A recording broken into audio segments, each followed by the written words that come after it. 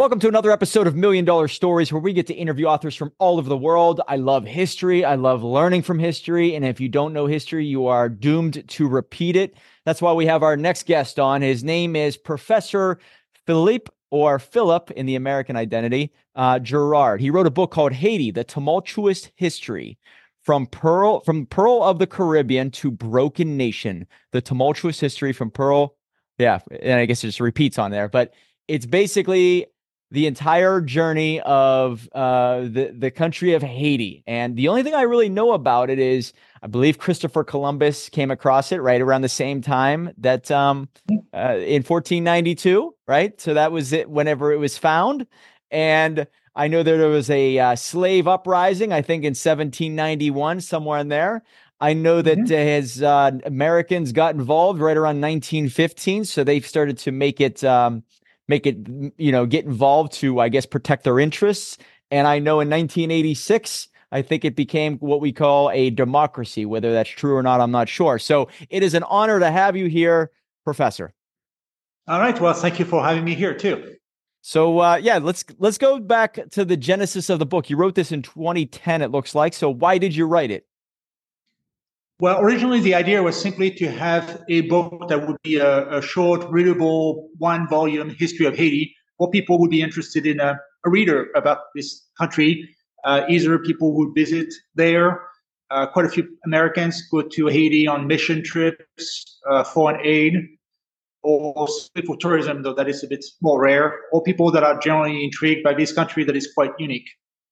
So I started with that just as a general readership, one-volume reader, but also wanted to address another issue, which is the one question I get asked the most about Haiti, since I'm a specialist of that country. How come Haiti is so poor today? Because in the American media, whenever you hear about Haiti, it's either that it was just hit by an earthquake, a hurricane, some kind of political upheaval, the kidnapping wave has gotten too bad, or the U.S. gets to intervene against there. And people always ask me, well, how come this country has issues? Is it caused by foreign domination, climate change, political dysfunction, colonialism? So I wanted to address that question in the book as well. Excellent. And my only assumption is that I think you have it in the summary, homegrown dictators. I would just think there's chaos in the streets there. Maybe there's no law and order, but it is run by homegrown dictators. That's my belief. But what would you say in regards to the real cause of why Haiti is not profiting or producing any type of financial gains? Well, one thing that people often forget about Haiti is that it used to be a far more prosperous country than it is today. If you go back to the 18th century, when Haiti was still a colony, a French colony known as Saint-Domingue, it was viewed as an El Dorado of the Americas, the richest colony in the New World by any colonial power. So American colonies of Britain, like, I don't know, the state of New York or Georgia, or even Mexico for Spain, would have been less profitable than Saint-Domingue. Obviously, this was based on a perverted system. It was a sugar plantation colony based on slavery, but a lot of wealth. So it's over the past 200 years that Haiti has gone downhill. Essentially, there are, you might say, three potential explanations for why Haiti is poor today. One is the legacy of colonialism. That Haiti was once governed by Spain, going back to the days of Columbus, or by France, going back to the 18th century, or by the U.S. There's a history of U.S. interventions in the past 100 years. So that's one explanation. I can get back to it later. Or maybe an issue that is more the environment, that Haiti has been ravaged by hurricanes, earthquakes, deforestation, AIDS in the 70s. So you can make an argument for that. Or the third explanation, which is the one that I tend to support more, is political dysfunction of the past 200 years, that Haiti has been plagued by a series of bad rulers that have run the country into a ditch. Obviously, history is a complicated matter. It's not always black and white. You have a lot of gray areas. So the three options that I proposed, it's possible to say all of the above or 90% of one, 10% of the other. It doesn't have to be purely the colonial legacy theory or purely political dysfunction. Well, let's go back to 1915, I think, is whenever Americans got involved. And as a history buff to some degree, I know that the world started to change drastically right around 1912, 1913, whenever U.S. created the Federal Reserve. All of a sudden, that changed, how the world looked at the gold standard. And, obviously we have World War I soon after. So a lot happens then. Why did Americans feel like it was a necessity to protect their interests in Haiti? What was happening then? Well, the early 20th century, the context is one of multiple U.S. intervention in the Caribbean. Haiti is one of many. You're probably familiar as a history buff with the Spanish-American War, 1898, the U.S. intervention in Cuba, the intervention in Panama from 1903 further when the U.S. started building the canal there. But there are many others. The U.S. repeatedly invaded places like Nicaragua, Cuba, Dominican Republic. So Haiti is one of many. Why did the U.S. intervene so much? Partly it was due to commercial interests. Is there oil in Tampico, Mexico? Well, let's invade there. Is there sugar in Cuba? Let's invade there. In the case of Haiti, there was quite a few U.S. financial interests, especially in loaning money to Haiti and making money off for U.S. banks. There was also a big naval strategic interest in the early 20th century is when the U.S. Navy went from a very second-tier Navy to the dominant power that it is today. And there's a big focus on controlling the Caribbean. That means intervening in Panama to secure the canal there. Cuba and Haiti happen to control the Windward Passage. If you look at the map of the Caribbean, the naval route that will take you from New York to the Panama Canal will go straight between Haiti and Cuba. That is called the Windward Passage. So once you open the Panama Canal in 1914, you want to make sure that you control the main access to it from the East Coast. And that might mean getting a base at Guantanamo Bay on the Cuban side and also in Haiti on the other side. So there was a strategic interest, especially in the context of World War I. So basically, militarily, maybe is their number one priority. That's it. Yes, there's also a frame of mind that is very early 20th century when the U.S. government, which at that point is very white Anglo-Saxon, Woodrow Wilson was a rather old-fashioned, to put it mildly, when it comes to racial issues.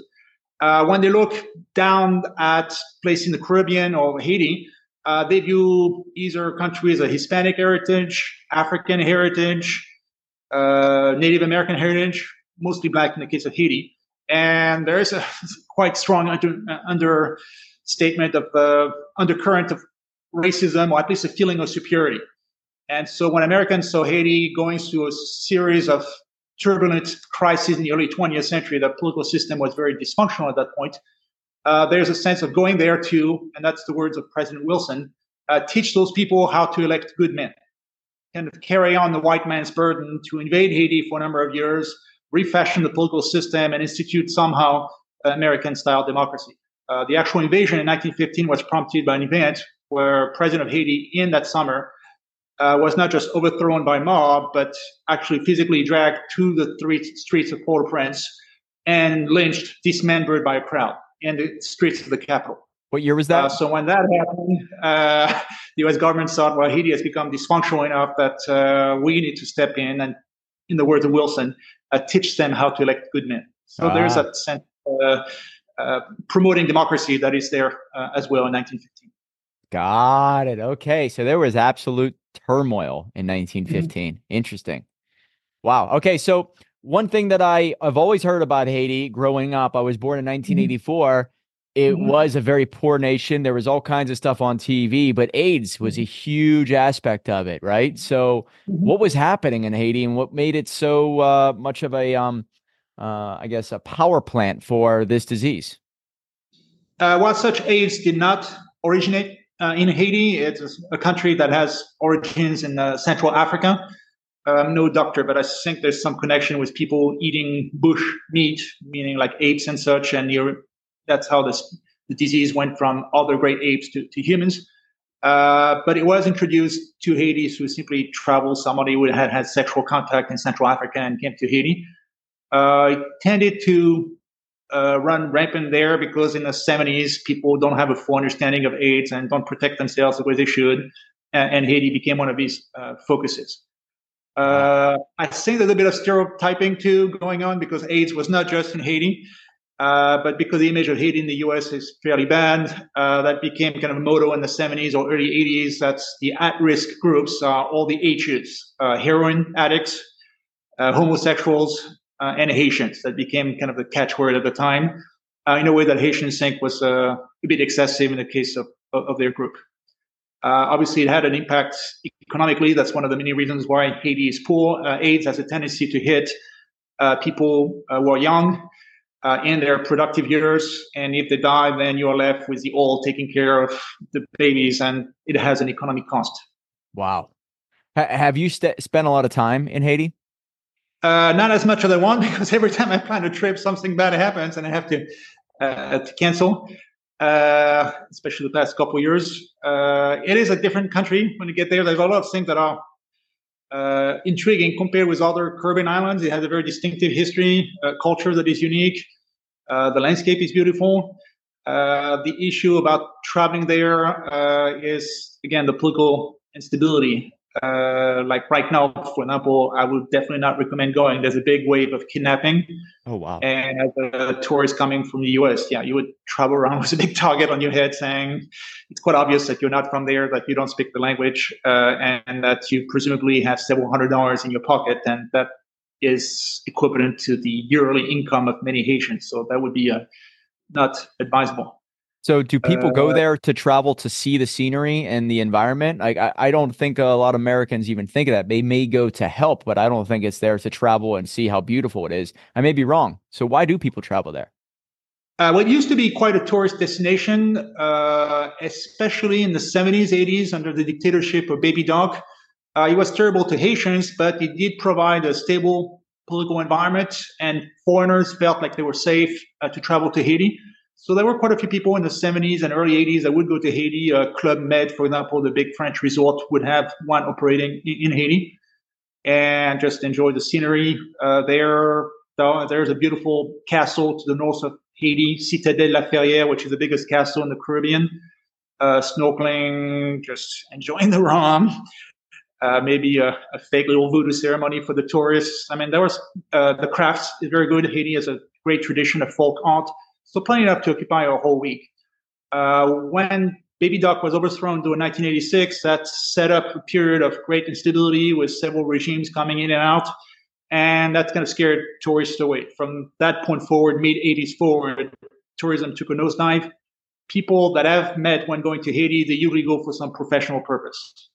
Either people that go on mission trips, are part of NGOs, are foreign diplomats. The rare tourist that's kind of the thrill seeker, the kind of tourist that would also go to North Korea or something, that just want to do something different from the others. As far as mainstream tourists, the only people that I know of would be on cruise ships. There's a place in northern Haiti, like a bay that has been bought by Royal Caribbean, where they kind of close up the bay, and then cruise ships will come on for one day in Labadie and northern Haiti, be on the beach and rent excursions that don't really go far from the bay, and that's it. A lot of tourists don't even realize that they're in Haiti because the trip on the schedule is outlined as being in Santo Domingo or Hispaniola.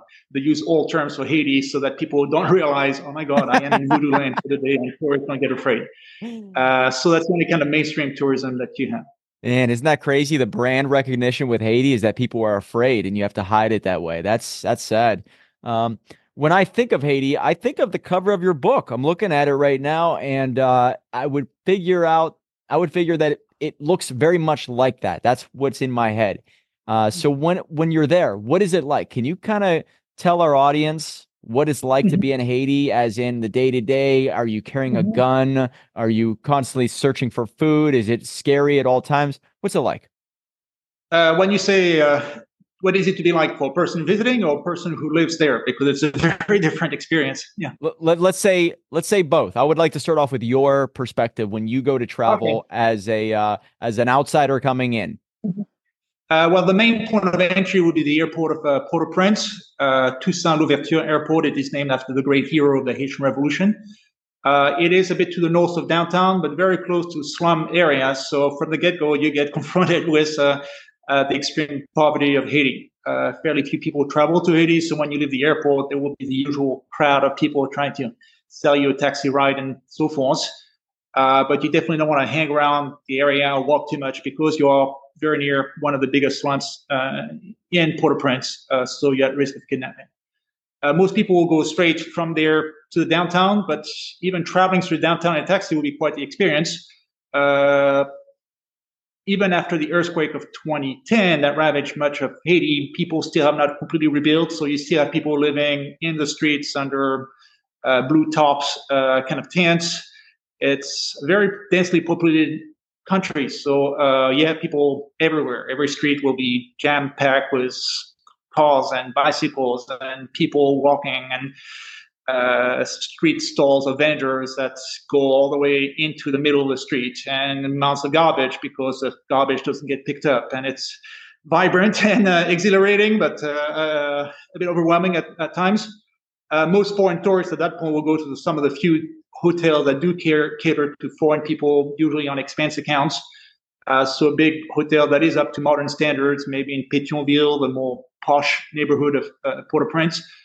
There for a while, you can be in a like Hilton or Holidays Inn kind of environment where you get electricity 24 hours a day and water in the tap and good service. That will cost you quite a bit, because to create that, the hotel will have to create a bubble with generators and such, because public services do not work properly in Haiti. So you live in that weird environment where you are at Western standards, but you look out from the balcony and you'll see slums on the other side. So it can be a bit of a dichotomy. Wow. If you travel around the country itself, if you travel more as a tourist, I remember first going there when I was a student, working my PhD thesis 20 some years ago. So my budget was far more limited, so I had to live more than locals. And it's a bit more complicated, because the main way to travel in that case, if you can't afford for a taxi, will be in the tap. These are the common taxis where people will be together. Usually it's a pickup truck where the bed in the back has been adapted for people to sit in there, or an old school bus from America that has been repurposed as a place to travel. But for people to afford it, you have to jam-pack it as much as possible. So a school bus that's planned for 30 kids will be 60 people. Even on the bumpers on the back, they'll install a seat there. And then stuff or whatever on the roof as well. So you might spend 2 hours just to get started, so that the bus is full and the bus driver will not leave until the bus is jam-packed. And then you go 4 miles and you stop because somebody wants to get up there, and it's seated all the way at the back of the bus. So everybody has to get up so that the person in the back of the bus can get up. So take your time. Everything that you see is simple, might take more time as a result. There are a lot of electricity shortages. That's something that Haitians complain about a lot, blackouts. So you might only have electricity 1 hour a day. The water might be just a trickle, obviously not drinkable.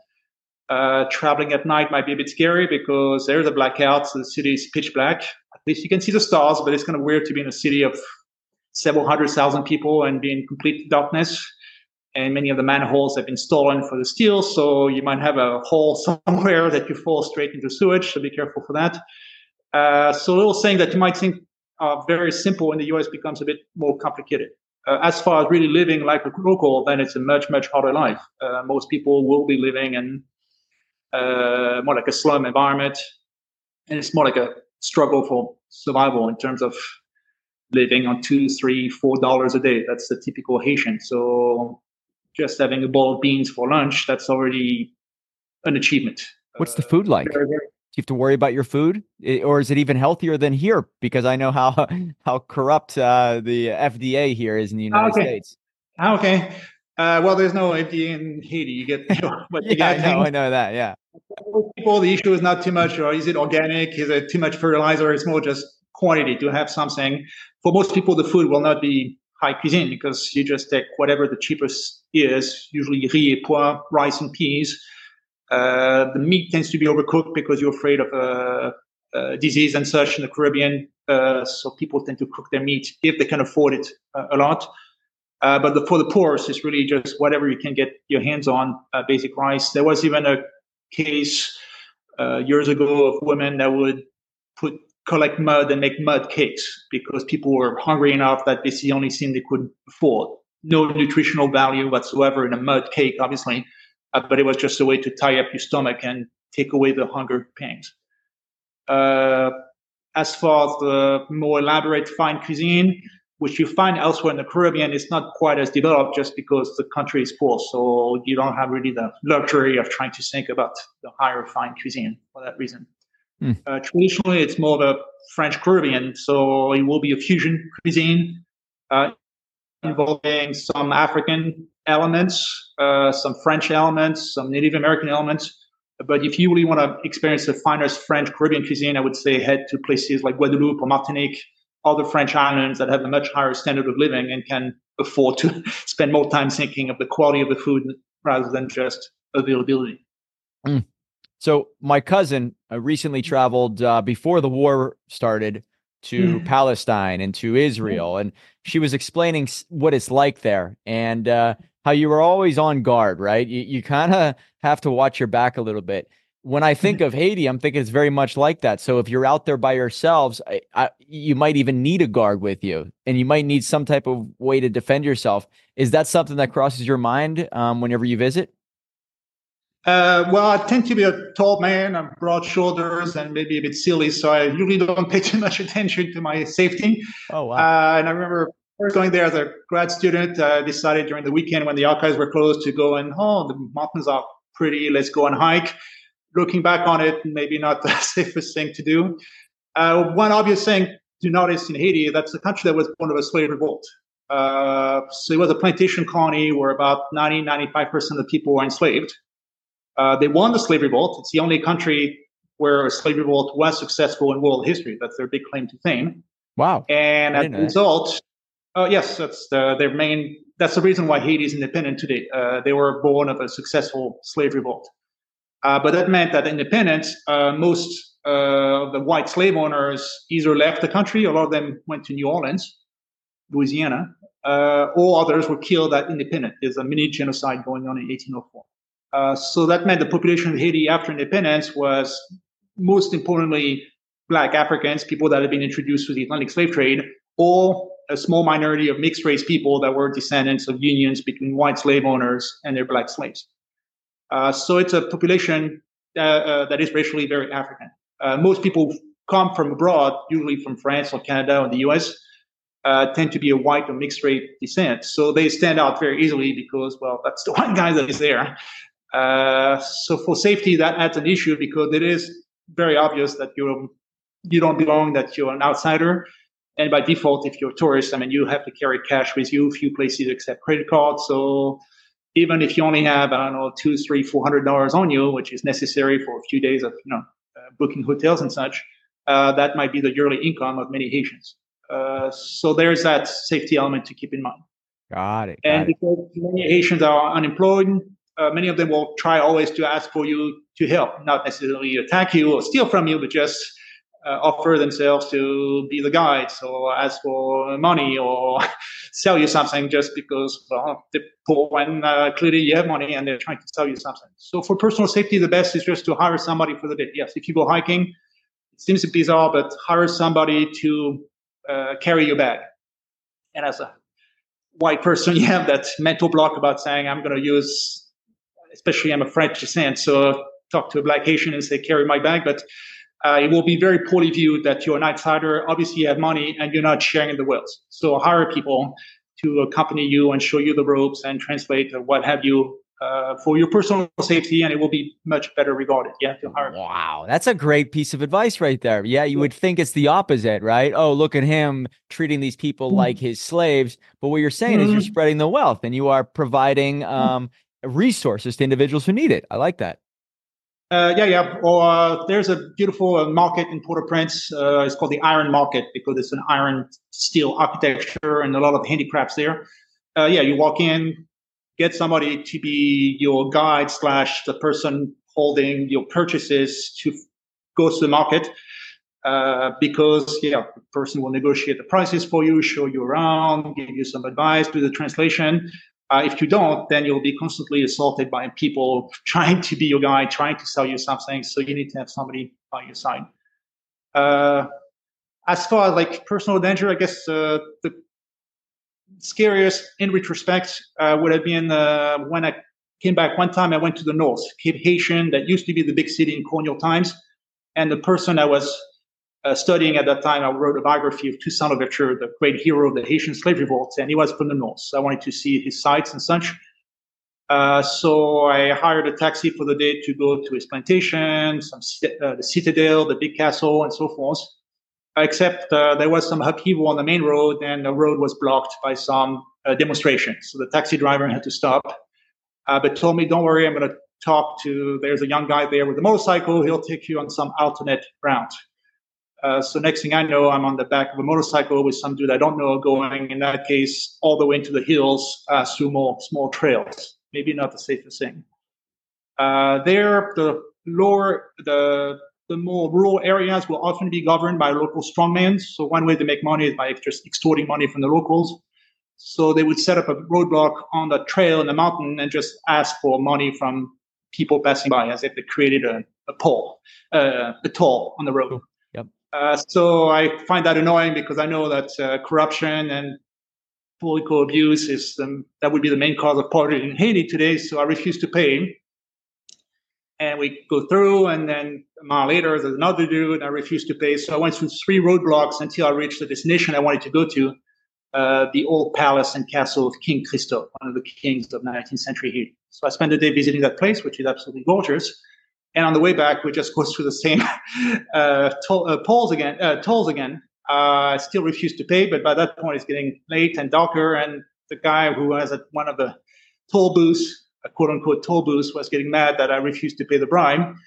And by that point, he had drunk quite a bit. I noticed that he had a machete with him, and I realized maybe I'm doing something stupid. I'm way up in the countryside, refusing to pay the bribe to the local strongman. He's drunk, he has a machete, and if I get attacked, I'm in the middle of nowhere. So I did ask the guy that was driving the motorcycle, by the way, how much is the bribe?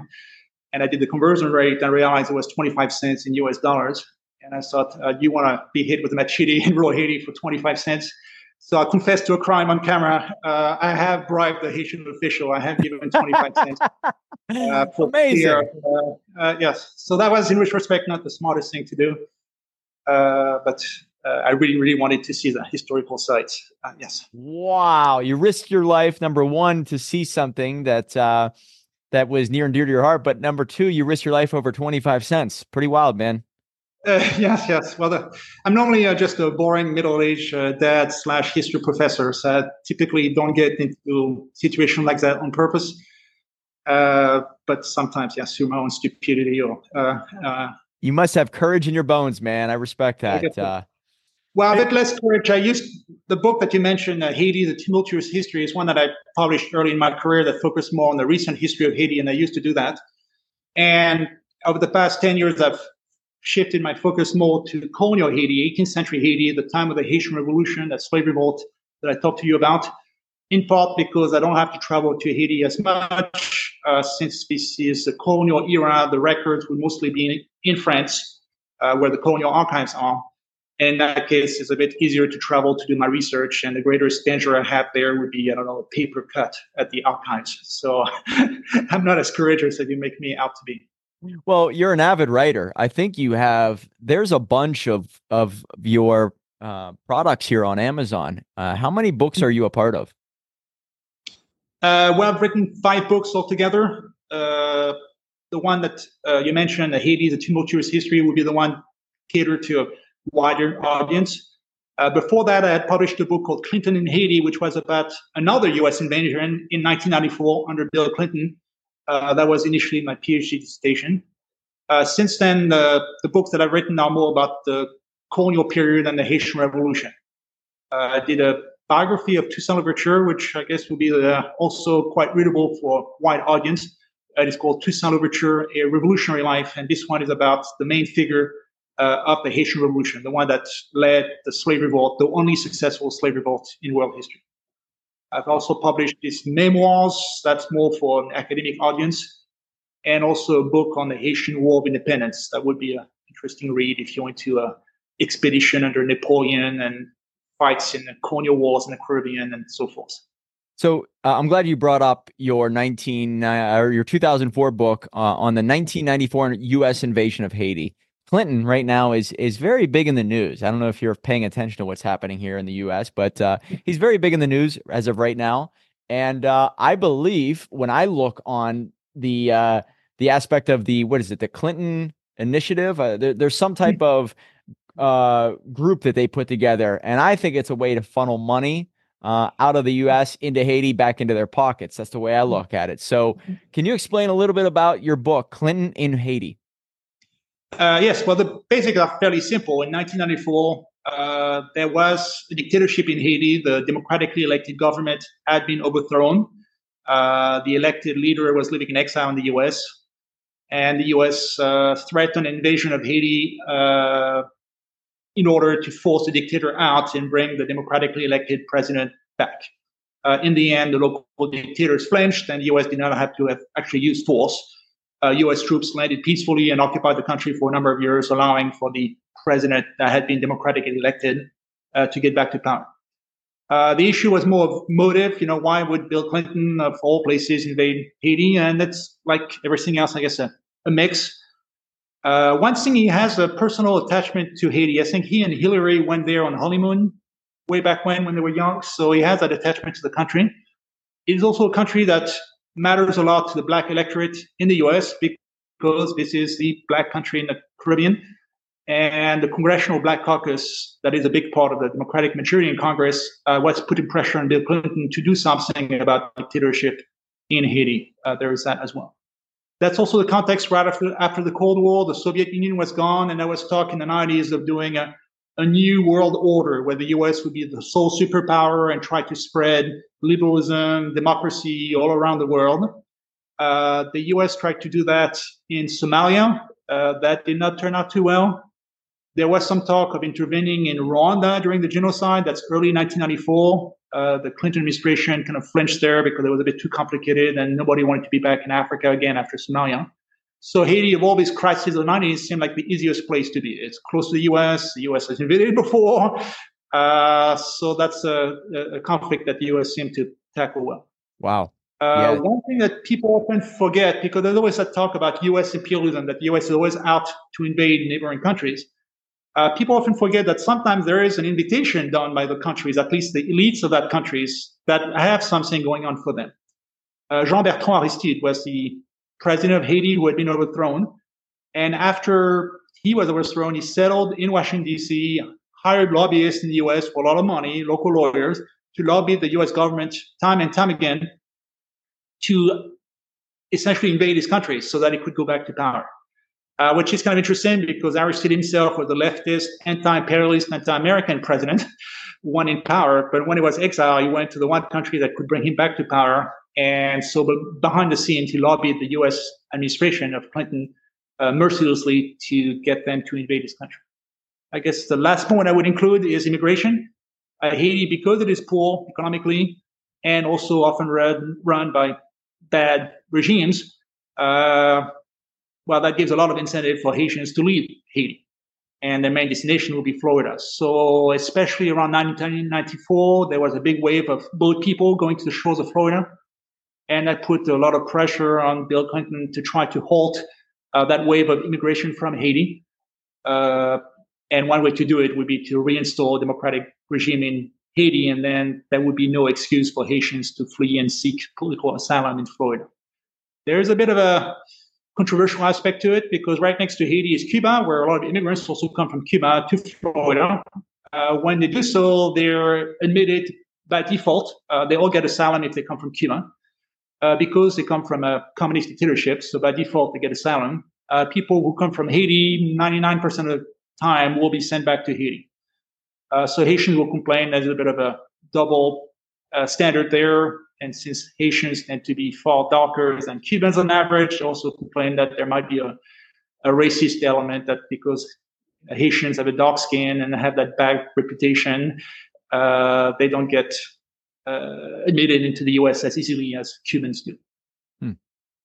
Yeah, I think it's the CGI, Clinton Global Initiative, or the Clinton Foundation they're still involved in Haiti. Would you say that they have done great for Haiti or not so great? And the reason why I ask is because I saw stats that show they raised a lot of money. They say they donate a lot of money, but there's a very small percentage that ever ended up in Haiti. What are your thoughts? Yes, the issue of foreign aid in general, not just from Clinton, but everybody in general, tends to be a controversial one. When you see Haiti being so poor, and some people blaming the poverty on the legacy of French, Spanish, American imperialism, the tendency is to say, well, rich countries have a duty to help Haiti lift it out of poverty. So since the 1970s, I would say there's a big rise in aid to Haiti, either through direct government-to-government action or through more private initiatives like Clinton would lead. And the sums are quite significant. You're talking billions of dollars a year, which is a lot for the GDP of Haiti.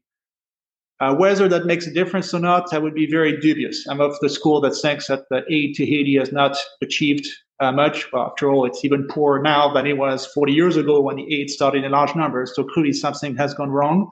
Wow. A lot of the money has been absorbed by the people who disperse the money. You know, you have to have people who go to Haiti and they travel on expense accounts and go to expensive hotels because they have to check how the money is spent. So there's money left there. Haiti has one of the highest rates of corruption in the world. So obviously local politicians will try to get their hands on that. And there's also the issue of, does that promote local growth if everything is based on dependency and receiving money from outside help? Sometimes also outside help can crowd local economy. There was a case, for example, in the 1970s when the U.S. would donate a lot of excess rice. There's overproduction of rice in the U.S., so the U.S. government thought, well, we have too much rice. Haitians are poor, they're hungry. Why don't we send bags of rice to Haiti? Which seemed like a good idea until you realize that most Haitians are farmers producing things like rice. So if you're a local farmer, how can you compete against USAID bags of rice that arrive for free when you're trying to make a living as a local farmer? So that had a way of killing the local agricultural sector and making the country even hungrier than before. So you have to be careful about the side effects of the foreign aid.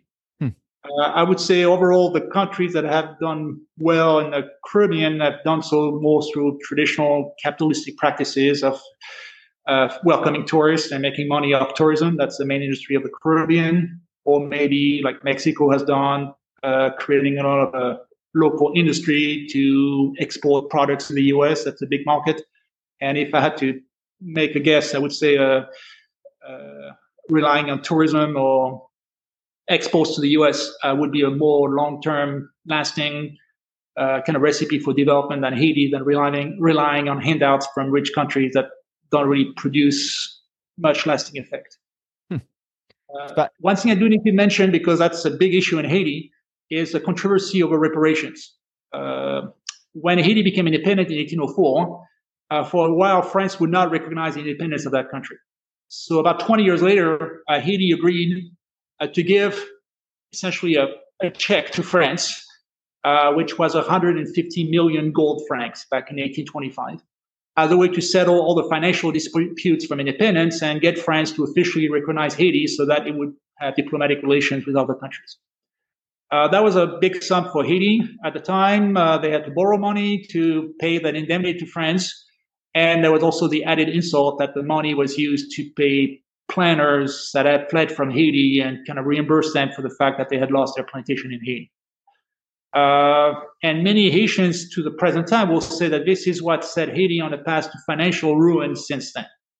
I don't fully buy the argument, because this was over almost 200 years ago now. So I think water under the bridge by that point. But it's an argument that Haitian politicians will make, that this indemnity to France should be paid back with compounded interest over 200 years and financial penalties. And they've done the math. And I think that adds up to a bit over $21 billion. So if you listen to a Haitian elites, that would be their recipe for lifting Haiti out of poverty, that France, as the former colonial power, should write a big check for $21 billion. Not quite foreign aid in that case, more like reparations. And magically, everything will be fixed in Haiti. I have some doubt that this will happen, but needed to mention that because it is a big part of the discourse now. Wow. Oh, 21 billion, they say, huh? Yeah, that's amazing. I'm simplifying the number. When that demand was first made, which was, I think, around 2003, they calculated very precisely what the compounded interest would be over several years. So it was 21 billion, 857 million, 322,000, all the way to the end, and 57 cents. which some That's Haitians fascinating. like to joke, well, don't forget the 57 cents, because by the time everybody else takes their cut, that's the money that will actually go to us. So don't forget the 57 cents, please. Yeah, the 21 billion goes to the politicians. The rest go to you guys. That's how they look at it, probably. At least that was the joke. Yes. Last two questions I have for you. Number one, Mm-hmm. what's the sentiment of the average Haitian upon the United States? The reason why I ask is because I think anytime the U.S. tries to impose their viewpoints on a separate country, it doesn't do any good. And it turns out that they don't like it if they have a culture and we're trying to affect it. So that's my first question. Second question, what is something that we can learn from what the Haiti went through? Is there any takeaways? All right. Well, let's start with the first question regarding Haitian views of the U.S. Yeah. It's a complicated one, which is true of many other countries in the world. Many countries, including my home country of France, often express anti-American sentiments, especially Haiti, since they were invaded by the U.S. in 1994, 1915. They tend to blame the U.S. for a lot of the ills that have befallen Haitians. So politicians will routinely express anti-American views, saying this is the imperial power that has stolen money from us and they dominated us, and the CIA. I mean, it even goes into weird territory. When there was a tragic earthquake in 2010 in Port-au-Prince, there were the rumors that the earthquake had been sparked by a secret weapon that the U.S. military has devised, and they were testing it on Haiti to see if they could spark an earthquake at a distance, and that's why the earthquake had happened. So there's that, a strong undercurrent of anti-Americanism. Wow. On the other hand, if you told Haitians, can you get a visa for the US today? I think the country would be emptied in 5 seconds. Like 99% of the country would say, yes, I do want to immigrate to the US. About 2 million Haitian Americans live in the US. So at the same time that there's strong anti-American sentiment, there's also a desire to move to the US, embrace American culture, move up to American standards of living. So it's a complicated story there. As far as learning from the lessons of Haiti, I would say there are two of them. One of them is the issue of environmental devastation. We keep talking about climate change and how that could impact the US. Well, Haiti has gone to something similar, which is deforestation.